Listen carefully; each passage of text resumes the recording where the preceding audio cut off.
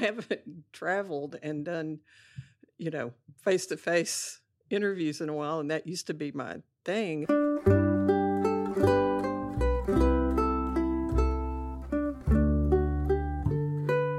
Hello, I'm Annette, and thank you for listening to my podcast. Today, I'm excited to interview my friend, Dr. Brad Johnson, who is the Vice President for Community College Relations at West Texas A&M. Thanks for being on the show, Brad. Good morning, Annette. Thanks for having me. You bet. Tell the listeners about you, your history, kind of. Well, as a college administrator, it's probably a little bit of an unusual background. I spent the first part of my professional career, about 13 years, as a psychotherapist in private practice. I remember that.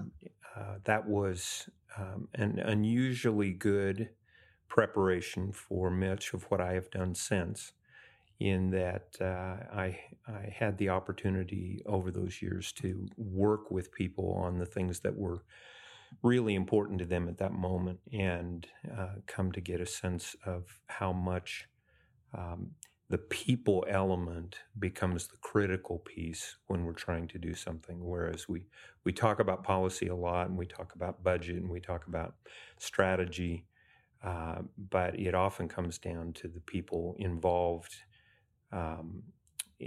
in terms of determining whether something is successful in the end or not. So I spent about 13 years doing that, and then kind of in desperation took a job at Amarillo College, a 9-month appointment on a grant, because I knew that I didn't want to do counseling anymore, but I couldn't figure out what else people would pay you to do with a master's in counseling. So I took a position there thinking I would cool my heels for a year and kind of figure it out. And I absolutely fell in love with the mission of community college and realized what a tremendous privilege it is to be able to work in that sector where you're working with people who have amazing potential, but who are likely not to see much return on that without the extra help and support and access that a community college education gives them. And so I stayed, and I remained at Amarillo College for the next 13 years, held various roles up to and including vice president there. And then my children were grown. My wife and I decided we were up for an adventure. And so I took a position as president of Northeast Texas Community College in Mount Pleasant, a school that I hadn't even heard of previous to finding the job posting. We moved over there, and it was a wonderful 10-year experience. And then, at much closer to now, I have parents who I'm fortunate are still with me, but they're in their mid-80s. And we knew that we really needed to find a way to get back together. I also knew professionally that it was important to that college that I move on and there be fresh ideas and fresh leadership there after the 10 years that I'd been there. And so those two things kind of pushed me to look for an opportunity. And when Dr. Wendler began to lay out his desire that WT would become the most transfer-friendly university in Texas, you've just kind of brought those two things together. So I came about 4 years ago to this role here at WT. That's great. So you mentioned the importance of the relationship and the individual from the beginning, and I think that's key to the work that we do here in the higher ed communities and all education. Because we talk a lot about statistics and numbers and all those kind of things, but those numbers are really people. And they're students whose lives may not be as rosy as we'd like them to be. And they have a lot of challenges. I mean, you and I have worked together through when you were at Amarillo College, in Panhandle 2020 work and improving educational attainment here. So we go back a ways, and you were on the board of Panhandle 2020, and help implement a number of the things that, that we've been involved in. Has WT implemented very many efforts around that as far as, just making sure the students that you have, the low-income students who have challenges, have resources and access to things that 20 years ago you wouldn't have done? WT, along with, I think, the rest of the regionals in Texas, come from different roots, backgrounds, and have a different understanding of their mission. It's a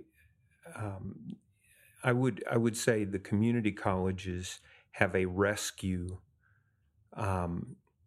mentality in the way that they think about their work. Okay. Universities see themselves more in the sense of a finishing school, taking people who have momentum and preparation and finishing that up and connecting them to professions. So you start with a different sort of expectation about what that work is going to look like. Having said that, WT, just as AC had in the early days that I was there, has a culture of caring at the level of the individuals. And so our faculty have a long history of scooping up students and finding ways to help them overcome things.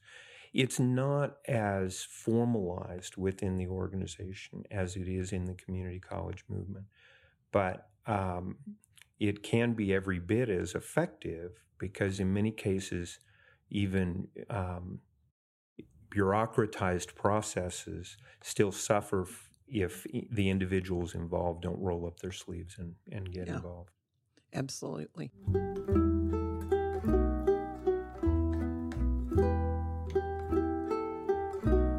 And I know that the president of WT, Dr. Walter Wendler, has gone around. When he first came here, he went to every high school in the Panhandle. I think he's doing another visit round. And I think you talk about your role with community college relations.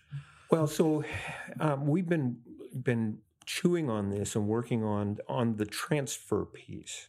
Let me define that just real quickly to say that while roughly half of many of the community colleges students indicate by their choice of major that they intend to earn a bachelor's degree, the percentage who actually jump from the community college to the university is far lower than that.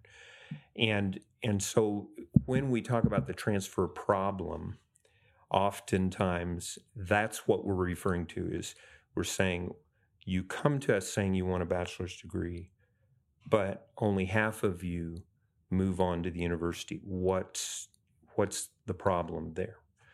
Which I think is something I'd like to chat with you about this morning, because I think even defining that as a problem might be something that we ought to reconsider. But in that 4-year period of time, WT has worked really hard to remove a lot of the bureaucratic barriers.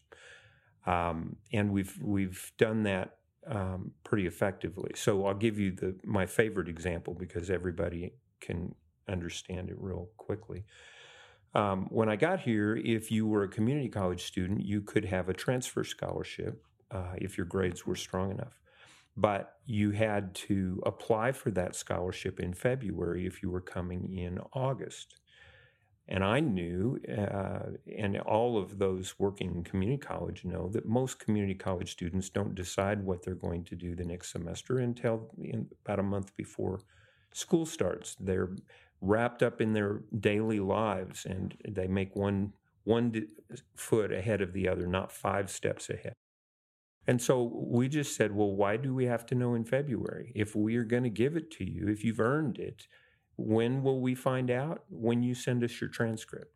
So let's just give it to you when we have your transcript. You don't have to apply separately for it. Get rid of that barrier. So we worked through a number of those kinds of things. However, we realized, and especially Dr. Wendler realized, that what we had not done was to go out broadly and widely and see what people in other parts of the state are doing, particularly in areas where the universities and community colleges coexist. We're in the Panhandle, we're somewhat isolated.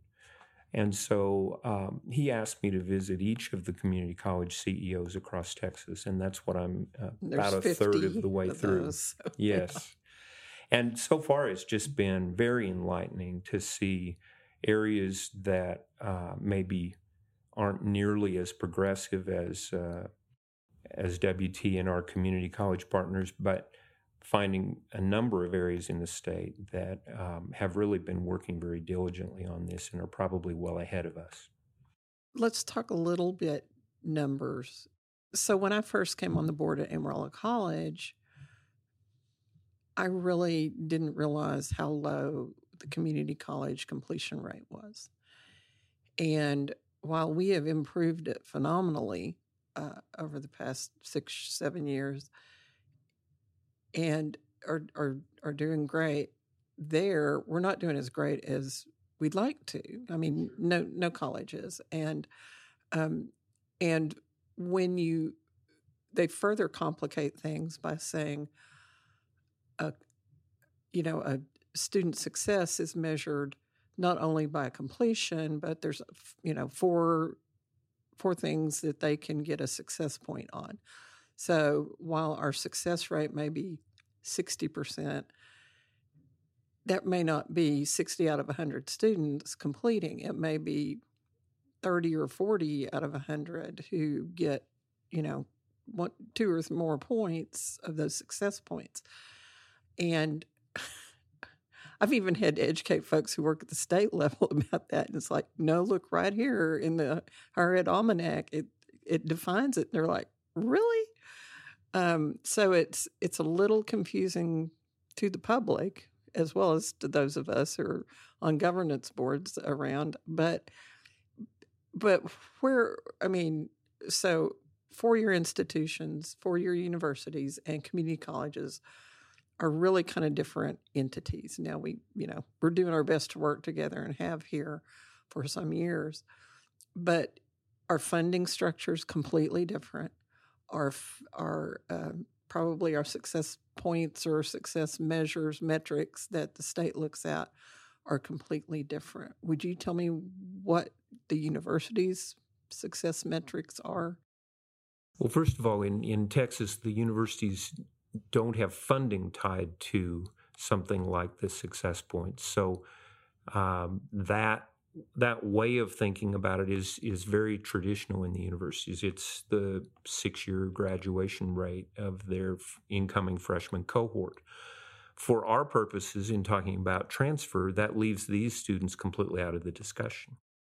And so that's been part of the efforts that Dr. Wendler has been making here in the university, is trying to say, if you are focused so much on your 6-year graduation rate of your first-time, full-time freshman students, but you look at your 10,000 student body and find out that only resembles about 1,500 of the total each year, you start realizing you're not really talking about where most of your students live and what their experience is like. So most of your students are transfers then? Roughly half of our new students each year are transfers, and the other half are first time in college. And then, of course, if you think about that, after their sophomore year, again using the traditional persistence measure, you're not measuring persistence. You measure, the state has traditionally been interested in their freshman persistence rate. So that first-time freshman, how many of them made it to their sophomore year? We're interested in how many of them graduate. And we're also interested in trying to figure out how you really measure that in a way that respects their individual path. So the state's perspective is that students are put on an assembly line. They go through a pattern that's supposed to be predictable. If they start at the community college, they're there 2 years, and then they move on to the university where they finish in 2 years. And if you've done that, you get all the check boxes, good job. But the fact of the matter is that with dual credit, many of the students don't spend 2 years at the community college. They spend a year and a half, because they came in with a lot of credit. The freshmen who show up on our doorstep are showing up with about 2/3 of their freshman year complete because of dual credit.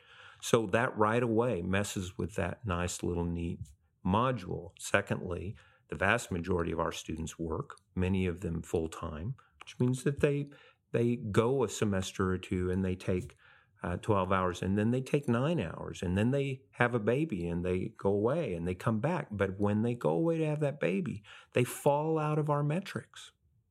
And so I really prefer what Clifford Edelman at the Department of Ed did a number of years ago when he started looking at this issue of completion in community colleges. And he did a transcript study, which is the most powerful way to look at this, because it's one student at a time looking at gathering all their transcripts from everywhere they went and determine what their ultimate outcome was. And his conclusion of that massive study was that if you took a 12-year window, community college students finish at the same rate as students who start at the university. Okay? But it's a 12-year window. There's a reason why it takes them a long time. Same thing is increasingly true for university students who start here. It's taking them longer, and it's not always that the system is somehow broken. It's that our lives are complicated, and yet these rather simplistic metrics aren't very good at adjusting for those complications. Not only that, but the cost of education, just in the time we've been working on this in the community, has gone. I mean, when they deregulated tuition in 2003 and the state lowered its share of funding for the universities, it's skyrocketed. And it's when I went to tech and worked on campus and paid for my own tuition, you can't do that these days, and the costs have just really escalated. So I mean, that's got to be a factor as well.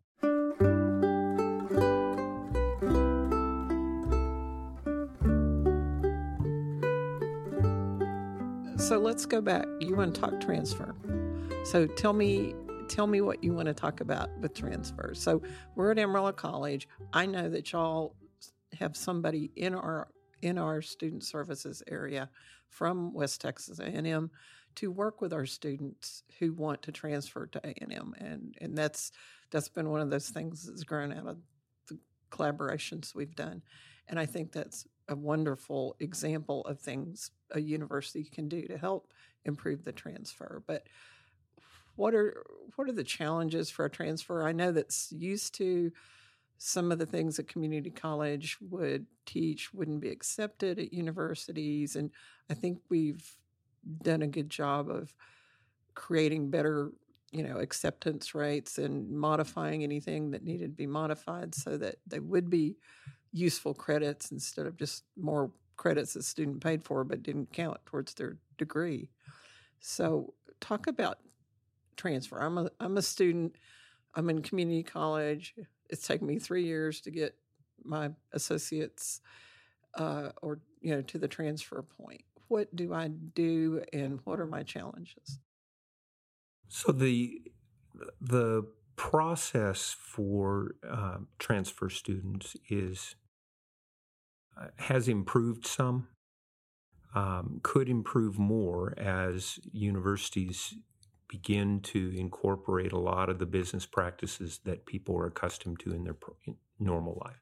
So if you think about doing business with your bank or with Amazon or Walmart, you have a lot of technologically based capabilities that make it easy.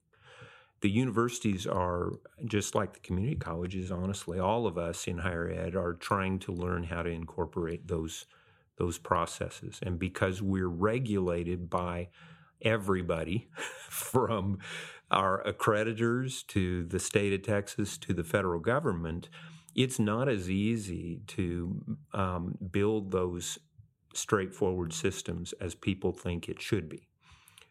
You're really serving various masters in terms of trying to come up with a bureaucratic process that gathers the information you need, verifies it in the way that somebody else is going to hold you to account, but makes it make sense for students. For community college students who have often interacted with institutions that are used to meeting them on Wednesday and enrolling them on Friday and putting them in class on Monday, this is very strange to university. University is used to students applying in the fall, being accepted in the spring, enrolling in May, and showing up in August. It's a very different mentality. Yeah. So that's an issue for transfer students. But I think we had an opportunity to visit with several of the CEOs in Central Texas this last week. And it was interesting to me how often their staff, as we were talking about this, talked about the intimidation factor that their students felt when they stepped on a university campus. That, and they said over and over again, they said, in this particular instance, it's the same process the student goes through every semester with the community college, but it felt completely different for many of these community college students. Many of our students don't even feel like they belong on community college campus, and then, a university scares them. I mean, I had two young ladies from AC who had both done well and were planning to transfer and did transfer to WT, but they were petrified. So I emailed Wade Schaefer here and said, hey, would you talk to these folks and kind of make them comfortable? And I think they came over individually maybe, and he showed them around, and it really helped. And so you guys are people too, That's exactly right. And folks are, so many of our students are scared, but it's reassuring to know that, that the university people will step up and help. It's the system that scares them, the bureaucracy, I think. Well, I think that can be intimidating. I think there is just kind of an expectation in our culture of the ivory tower that is intimidating just in a broad general sense. And I'm not completely sure that that's a bad thing. One of the things that's interesting to me, Annette, is that as we have removed money as the barrier, and frankly, money has not been our barrier for a while, the amount of federal aid and scholarship dollars now available to students, if they choose the right institution for them, it does not need to be a barrier anymore. WT, you can come and get a bachelor's degree for about $12,000 to $15,000. You spent more than that on your car. So, and the degree does a whole lot more for you in terms of earning power and so on and so forth than your car does. So, but we continue to think of the barrier as money. The fact of the matter is there's a value attached to that experience and to that degree that is part of why we are so committed to getting these students through and a degree, and that is we know it will change their life.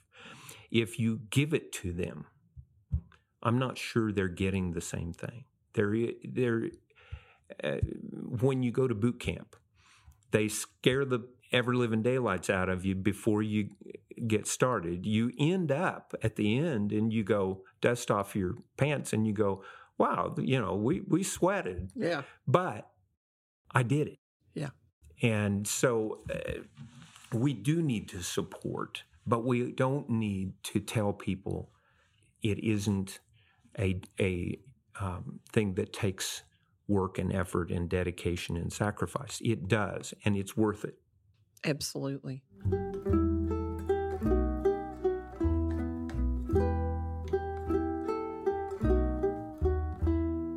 So how can we make transfer better? Because you said we've made it better, but we can still do more to improve it. Well, I think one of the things that we're working on really hard at WT is to say there is a geographic reality around access. When I got here, the university's thinking was that geographic access, meaning I live in Dalhart or I live in Dumas, and I don't have access to a bachelor's degree on the ground here, that we had overcome it as we deployed some of the best online undergraduate degrees in the state. And that is true, but I believe we've realized it's only a part of the answer, because those students in those communities have had access to a variety of online degrees for quite some time, and they have not been going to school. They go as far as the community college can take them in that community. But we, in partnering with the community colleges, are trying to figure out ways to bring the bachelor's degree to those communities themselves. And it's too early for me to tell you that it's working.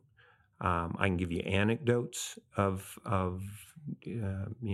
groups of people in these communities who are beginning their bachelor's degree, and they weren't before we started this kind of hybrid partnership with the community colleges.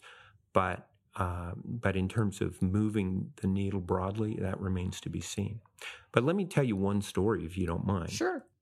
So there's a lot of buzz around what has been happening in Roscoe, Texas. Roscoe is a tiny community, but they've been trying to build a model of education that would serve very small rural areas. And we became their undergraduate partner 3.5, 4 years ago, trying to figure out how can you bring bachelor's degrees to a community that small, where you may be dealing with as few as 5 to 7 students a year. That's a very difficult thing for universities to cope with. We need a certain scale to be able to function.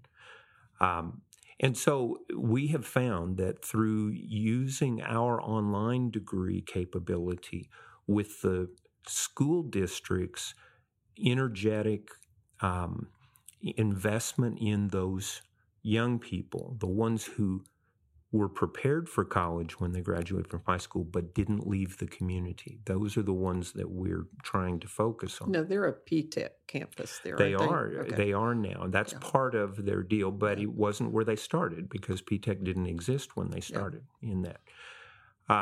Anyway, long story short, we've done that with Western Texas College and Roscoe Collegiate Academy and WT. 3 cohorts now. The first cohort had 7 students. All 7 have completed their bachelor's degree. 5 of the 7 graduated with honors. 2 of them are now in graduate school. The next cohort had 5 students. All 5 are still in or have graduated now. And they have a 2-year window to do that in. They've all been within their 2-year window. We'll see. I haven't gotten the numbers on the latest cohort, but we haven't lost a student yet in that operation. I can tell you, we don't have that kind of retention rate in online degrees in general. In fact, generally speaking, online degrees nationwide have pretty bad retention rates. But what's different here is you have 3 institutions all sharing a commitment of making sure that those students are on track and supported. So the kind of support that it took those Roscoe students to get out of high school has continued to be provided in the community without them leaving the community. So now you have, for example, one of our early graduates who's about to finish her master's in social work, who will be in social work in that community as a member of that community, but now as a professional. So it's showing the power of place and people in the model. Not enough to say, well, I can give you the online degree. You've got to have somebody outside of that family unit who is still invested and sees them at the grocery store and says, how's it going? What's interesting beyond that is we've had 5 adults who had dropped out of college living in that community who have now come back and said, I think I want to go back to school too. And they're using the same general support model. That's great. So it's an interesting model. It's one we want to put in every place where the community colleges have a local commitment. So we're talking, for example, with Dumas and with Hereford in the Amarillo College District about creating these cohorts where they can honestly say to their community, we're providing you access to bachelor's degrees right here, right? With a university that you know and are familiar with, but we're not backing. This isn't a handoff anymore. This isn't Daniel in Hereford saying, okay, we've finished our 2 years and now I'm handing you off to WD. No, he still has an investment in seeing those students until they complete their bachelor's degree. Do they do it at the AC campus there? Or maybe you aren't there yet, but... Well, so we were ready to move forward on this with localized groups, and then the pandemic hit. Yeah. So we're resetting that with the Panhandle Community Colleges now, and in fact, we'll be having a meeting in October to try to begin to formalize that. Great. What have we not talked about? Yeah. We need to talk about. Well, I would like to go back to something I think I mentioned to you before we started our recorded discussion this morning.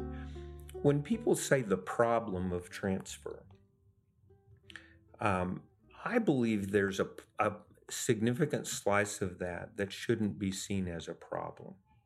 If a person says, I want a bachelor's degree when they're 18 years old, and then they earn their associate degree, but they go to work somewhere for several years, is that a failure? Not necessarily.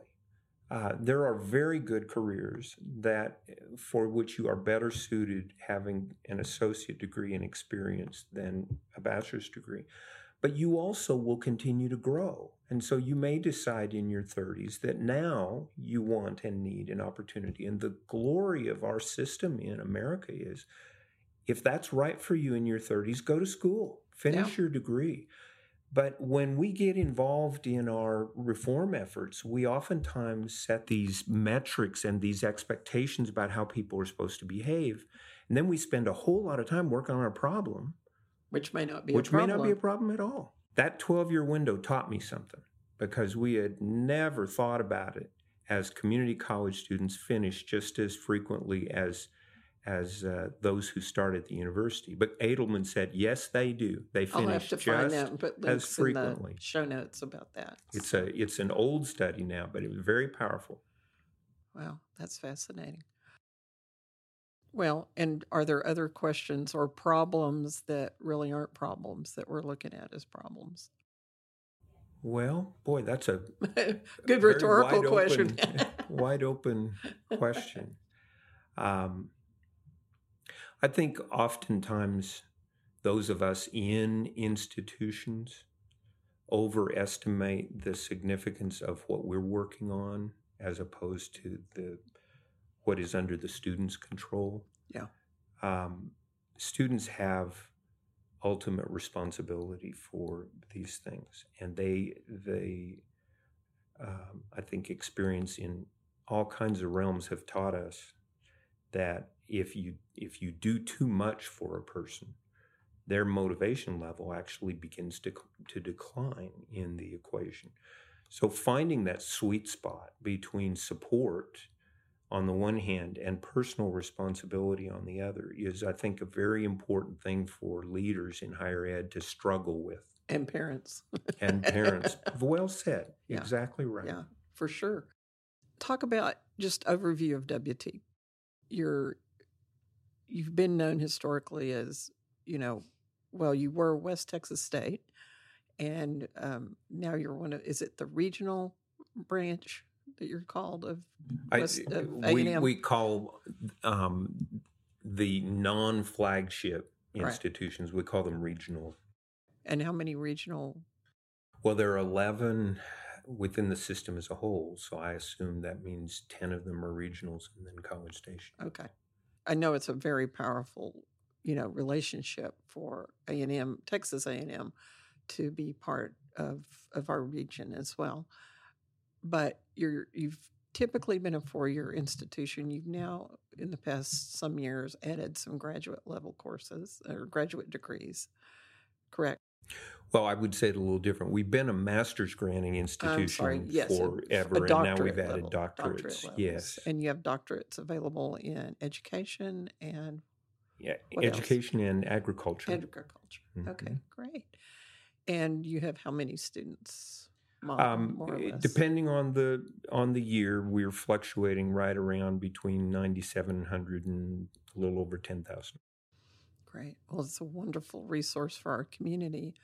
For our region and for folks outside our region. I know that some of your population doesn't come from anywhere near here. Some of them are international as well. And I don't know if that continued during COVID or not, but... Well, it was made more difficult, but I do have a number on that you might find interesting. I looked at the number of different schools that we accepted credit for. I looked at it maybe 3 years ago. 211 different institutions. Wow. West Texas A&M accepted transfer students and transfer credit from 211 different institutions. So people are much more mobile than we oftentimes realize these days. Well, I'm sure you have wonderful student stories. I mean, I've read them in our work and in a lot of the things y'all send out because I get your email missives. And I just appreciate the work that you and your compatriots do here to try to, help us improve educational attainment because it's what we're all about or have been about for a long time. Thank you, Annette. I really appreciate all the work. You've been an advocate for education for many, many years, and I think that has helped focus attention on a lot of these issues. Well, I've had a lot of opportunities in my life, and I'm just trying to bring more opportunity to the students and families in our region and beyond because, a lot of the work we've done here has been amplified across not just Texas, but the nation. So let's keep that up. Very good. Thanks for being on my podcast, Brad. I appreciate it. And thanks for listening to Annette on education.